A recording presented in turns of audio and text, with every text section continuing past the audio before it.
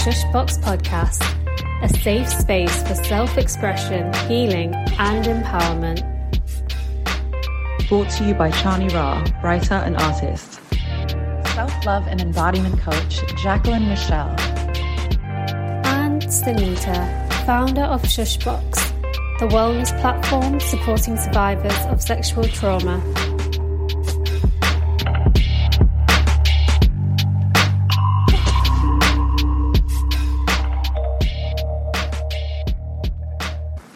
Hi, and welcome to another episode of the Shushbox podcast. I'm Chani, and today I'm so excited to say that I'm here with Madeleine Heather, the founder and host of the Reclaim Me podcast, a podcast that shares real stories from real survivors.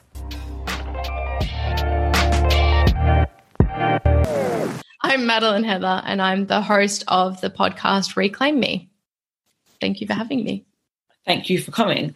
So, I guess we just start at the beginning, really. It's the sort of typical beginning question. I'm going to ask you, what made you start Reclaim Me? So I had been thinking about doing something in the podcasting space for a while. I have a very loud voice and I want to share it with the world.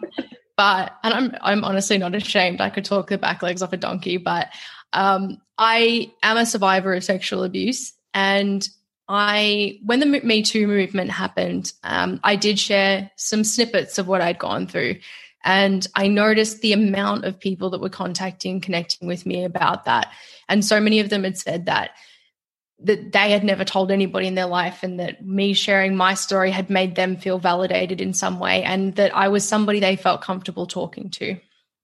And I think it was really important for me to I was just harnessing that, I guess. And I started it during lockdown, and I realized that the more and more I posted about this, the more and more people were engaging with me. And I just did one video on Instagram about the process that you would go through if you wanted to report a sexual assault in my state, in Melbourne, Victoria, Australia. Mm-hmm. And when I did that, I had 8 women that I'd never spoken to before come forward to me and tell me about their experience, and 2 men as well and that was in the space of, I think, 12 hours of posting a video that didn't get that much traction. Like, it didn't go viral or anything. These were just friends of friends that had the video sent to them. And I guess I realized that by sharing my own trauma and by sharing the knowledge that I have gained in this space, that I could create a space where people could also feel comfortable with sharing their stories and make it normal and make it okay to talk about. Because I got, I guess, sick of people referring to me as so strong. You're so strong for having done this. I can't believe how strong you are. And I don't see myself as any different than anyone else. I think I have worked through my trauma to a space where I have accepted what happened to me, and I feel empowered with who I am enough to be able to share that. And I think if I was to just provide somebody a stepping stool, that they might feel the same way too. And that's how I decided to start Reclaim Me. It's so inspiring, and just the way that, like you were saying, you tell one story and suddenly you've got 8 people telling their story. You're right, you don't have to go viral. And just you saying that it didn't get much traction, but you heard all of those stories just kind of highlights how common it is. And you're saying to make it normal. It is normal, unfortunately, to have these experiences. And that's case in point right there. A normal video on your normal profile, suddenly you have 8 people in your inbox. So I just wanted to highlight that to show, like, we're not kind of anomalies in this space. Like, yeah. Absolutely not. And I think it's definitely worth highlighting that the statistics there are prevalent enough. And when people get a knowledge around what actually constitutes sexual abuse or sexual assaults, I think the category widens, because a lot of people don't realize that what happened to them does constitute that. So I think more and more that we're educating people, the more and more people, unfortunately, are a part of this club. Definitely. It does cast the net a lot wider. And I do think there is like a thing people do where if they're not 100% sure if what they've been through is abuse, and then suddenly you're sort of like comparing your own experiences to things that you've read in the news and thinking, oh, but that was worse, so maybe I shouldn't. So yeah, it's super important to highlight like everything that does constitute abuse and does give people that chance to sort of process what happened to them. So I think the work you're doing is like so important. That's why I really wanted to sort of, I've been on your podcast, but I really wanted to flip it around and like talk to you a bit more, because I think I talked to you for about 5 hours on that podcast. And I wanted to know, like, are there, because obviously, like, you just told us the reasons behind why you wanted to start Reclaim Me and, you know, sort of your motivations in doing so and what you wanted to achieve from it. But are there any kind of revelations that you've had since you started that you didn't expect that you were going to have, and sort of things that you've gotten out of it that you were blindsided by it? Yeah, I did not anticipate how much knowledge I was going to be able to provide people all over the world, and of all different demographics, just even with things like the freeze response. These are things that I was aware of, that I was educated in, and by letting other people share their stories, we've started conversations about having different types of responses, and those have been the things that have drawn in so many people to contact me as well. And I think just in the sense that I've validated maybe their experience by sharing the breadth of which assault is, and by dispelling the myth that it's a stranger in an alley with a trench coat, has done a lot for people. And I wasn't expecting there to be so much of an emphasis on the education aspect as it is on providing the survivors with a chance to tell the story and reclaim the narrative themselves. But I think one of the people who came on my podcast, she had said to me that from each episode she'd gained something specifically, and she'd related to each person who had been on about a level of their experience in some way, and she found that really valuable. So I think I didn't realize, I guess, how much that survivors would be taking out of it, but also how much we have been able to educate people on validating their own feelings about their abuse. Yeah, I think that's very true with your content. That's what I like about it, is that you do approach things in a really human way and in a really relatable way, but it is also extremely informative, and you get that balance really well, I think, where you learn something and it's all very like, you know, you can tell you've done your research, you know what you're talking about. There's not misinformation being spread, but it's not in a sort of kind of scary, like, do you know what I mean? In your face kind of like, criminals way. Like it does, because I'm sure there are a lot of people that listen that are maybe listening because they are curious about their own experiences and piecing their own stories together. So I don't think it's intimidating. That's what I'm looking for. So I think you do really well at striking that balance. Yeah, thank you. One question I definitely wanted to ask you, even just from my experience of coming on your platform, because I think it was quite a while back now, but I do remember like being so like, yeah, I definitely want to do it. And I'm sort of quite comfortable talking about my experience. Then on the day I was like, I can't do this today, and then having to reschedule. And I'm sure that happens a lot with the kind of work that you're doing. But how do you factor in time for yourself to debrief from these stories? And kind of, I just imagine, but I was saying, I think even I said to you on the episode, like, I think it was 8 a.m. for you. And I thought, well, you just wake up and do the work. You do the damn thing, but which is commendable. But how do you look after yourself? I have my own things that I do. I think I'm a bit of a uniquely weird individual. I'm like a massive crime junkie. I am somebody who I really like understanding things, and I like making sense of things. And I think when I speak to a survivor about their story, it does break my heart and makes me really sad. But I find that really energizing in the sense of wanting to tell their story well, in the sense of wanting to frame something, or, you know, even if it's like somebody's come on and they've got a podcast too, can I get somebody else to go on there? Like, can I help them in any way? I think I'm so motivated by these people who are coming on and sharing their stories, and I've rarely felt like I needed to take specific time. I also work in a sector where I am confronted by things that can be quite traumatic at times. So I have had had training on trauma-informed responses. Right. So I think I know when I'm feeling a certain way, and I've only had that a few times where I've had to take myself away. But in my general day-to-day life, they're a part of my routine anyway. There's not a day really that I don't go for a really long walk with my headphones in, listening to a podcast, walking with my dog. Mm-hmm. And I am single, but I will tell you right now, even if I have a partner and they're like, can I come? It's like, no, this is my time. It's the time that I would call it meditation to a degree. I'm not thinking about anything else other than what I'm listening to. And it's a really great way for me to look after myself and have time away from the space inside my head, because there's a lot going on there. But I guess, yeah, specifically with the content, it is very heavy, but I find that incredibly motivating to make me want to do more.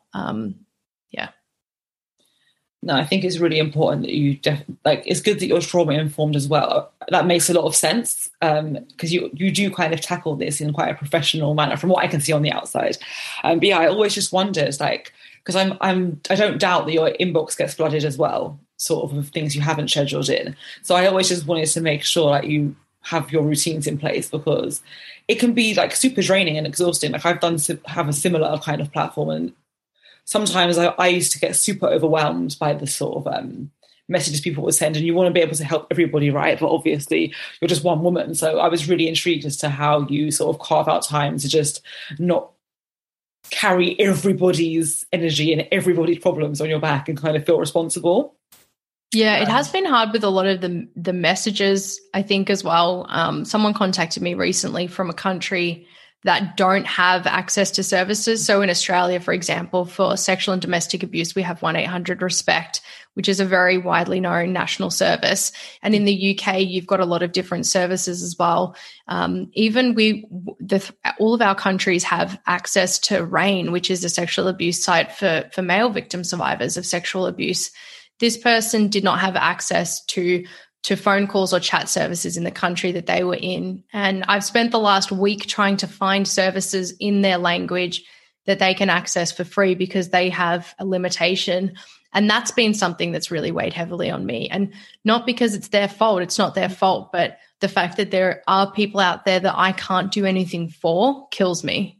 And I wish that the system was different. I wish I could do more. But they're the times that I have to like take a step back and go, take a deep breath. Can we get a second best option or something like that in place? Can I contact somebody that I know and remove myself from it being my responsibility to fix this? Definitely. And also, like, it shouldn't even be like well done, but it's so commendable that you give people this time of day. And I think anybody in your position will do the same. You know, you want to help as much as you can, but it is just so heartbreaking when you must feel so helpless because you're not in control of this whole country, right? And it's just fucks that there are countries still like this, so many as well. I wanted to ask, do you have any plans to sort of expand your podcast into anything else and like grow a team, or what do you see the future of Reclaim Me looking like? Yeah, I've been so busy with my usual job as well. But there's a few things that are in train, definitely. I do have someone engaged who's going to be helping me out with a little bit of the content. There is a website coming and there is merch coming, which is super exciting. The hard part about the merch is that we have been so heavily delayed because Melbourne has been in lockdown again. So we're nearing on, I think, like 250 days in lockdown. That's stage 4 lockdown. So no unessential services are open. You can't leave more than 5 kilometers past your house. I can't see anybody really. It's been, and I live alone, so it's been a really challenging time. But you know, all of those services, all of those businesses who would be able to do the things like merchandise are currently closed. And I want to try and make sure if I do anything like that, that I'm utilizing local services and local businesses. So that's been quite challenging, but I'm hoping that will be coming soon. Yeah, I hope so too. I can't wait to see everything that you're doing. I also wanted to ask, I feel like I just want to pick your brain so much. I'm so intrigued by the work you're doing. But when you're hearing all of these kind of different stories with your podcast, and you know, you hear them, you edit them, you sort of give them a place so they can all sit together, and a lot of people are being helped by the content that you're making. Does this in a way help your own healing, or is it something you just work through and kind of remove yourself from for the greater good of what the work is doing? I think it is. I think it's been instrumental in my healing. I think even with the work that I do in my normal job, I like serving people. And I think I like the fact that maybe I've been a part of helping somebody in some way. And I think that's what really pushes me and drives me as well, is the opportunity that I have to assist somebody in telling their story or help them in a certain way to overcome something scary, like openly telling their story, being the first person that they open up to. You know, I've recorded, I think, 5 or 6 episodes that are just sitting in the backlog because afterwards the survivor has decided that they're not ready. And that's okay. You know, I always say that I am just the person pushing the buttons, that they are in charge of each and every step of the process for themselves. So that's been quite challenging, but not for me in the sense that it's bad for the podcast. It's been challenging because you want to help people through it. And it's not a negative thing, I guess, but once you do tell your story, there is an overflow of emotions that comes out. But just being a part of helping in any way, I guess, is the driver.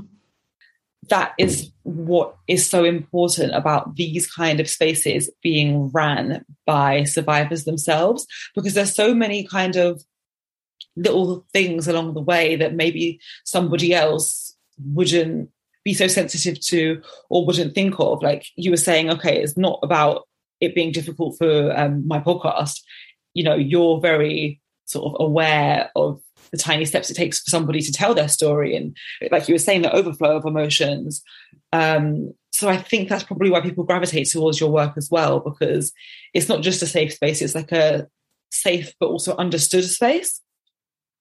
I really try and make it that. That's really important to me. And, you know, I've tried to make it a consistent weekly podcast at a certain time on a certain day, but people reschedule often.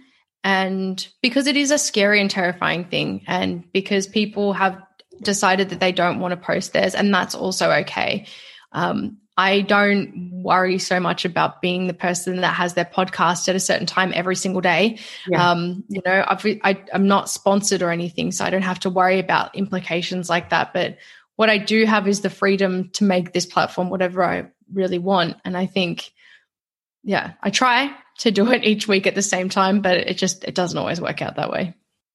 No, and that's so respectable, because I know I've heard stories of people, you know, sort of going to speak on things that they've been through, and because the host maybe hasn't had those same experiences, it almost becomes like sort of trying to get that scandalous bits of the story out and, you know, asking more and more questions. But I think the thing that I liked about coming on your platform was you just kind of let the person lead. There's not so many like, and then what happened? Oh, and when was that? And how, do you know what I mean? Because, you know, you wouldn't like it. So I think it's just same with Shushbox. It's just so important to have spaces that are led by our own community. So that's another thing that I really, really respect and like about Reclaim Me, is it's just sort of like a bit of a for us, by us approach to survivor stories. And I don't think we should have it any other way, really.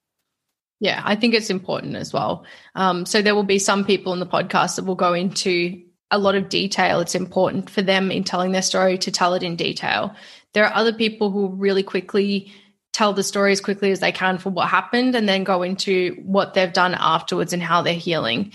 And I think it's important that all of those stories are valid. And, you know, yes, it might be more scandalous and you might get more clips or something for TikTok out of a certain type of story, but we're not here to do that. The point of Reclaim Me was to provide survivors with a voice so that they could tell the story and reclaim the narrative of their own story. I don't know the narrative, they do. And I'm going to respect the boundaries that they create.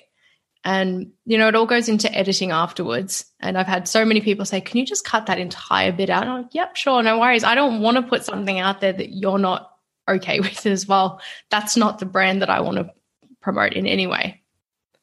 And that's the exact authenticity that we need in this space. So again, I'm just sitting here praising you so much, but I do just really respect your platform. You touched on a little bit about your future plans, but is there anything else that you're working on that you'd want people to know about? I don't think, like, nothing specifically. There is an idea that is in the works. So It is true crime related, but we'll see if it comes to fruition. If it doesn't, forget I said that. Okay, well, we'll have a little bit of contact details. And one last thing I wanted to kind of end on, if you have an answer for this, I don't know, you might not, but I just have a feeling, kind of going back to how we started the podcast, when you were saying you just posted one video and these people were reaching out to you, I have a feeling that the same thing may happen from this episode. So if you wanted to give any advice to anybody that wanted to reach out to you or felt like compelled to come and share their story with you, like what advice would you give people? Not just about sort of like how to contact you, because we'll have your details, but just sort of like, I don't know, is there anything that you'd want to say to somebody that wanted to come on your platform? Yeah, I mean, Reclaim Me is for everybody. It doesn't matter whether you've got 20,000 followers or 2 followers. It's not about that. It's about me giving people who are survivors an opportunity to tell their story. And we can do that from anywhere in the world. So if you want to connect with me, I'll share the links. It's at Reclaim Me Pod on Instagram. And the link tree is there. You'll be able to access everything. So just feel comfortable knowing that you are valid.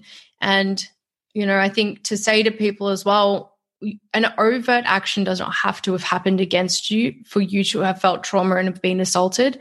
Your experience is valid and it is not about comparison. And if you want to talk to me about it, please reach out. But if it is also something that is causing you hurt or trauma or anything like that, then I really do encourage you to reach out to those support services. They are free. They are local. They usually have chat functions, and they will be the best placed people to put you into long-term services like counseling or different types of therapy that might be really helpful for you. Great. Well, thank you so much for your time today. And I'm sure we'll cross paths again in this space. But it's been a pleasure to have you. Thank you, Madeleine. No, thank you so much for having me. It was so good to see you again. And I'm so happy to see you and Sunita doing so much wonderful things. It makes my heart like sing. The Shushbox podcast is brought to you by the team at Shushbox. We are a wellness platform created by survivors for survivors. For more information, head to www.shushbox.com and check us out on Instagram @_shushbox.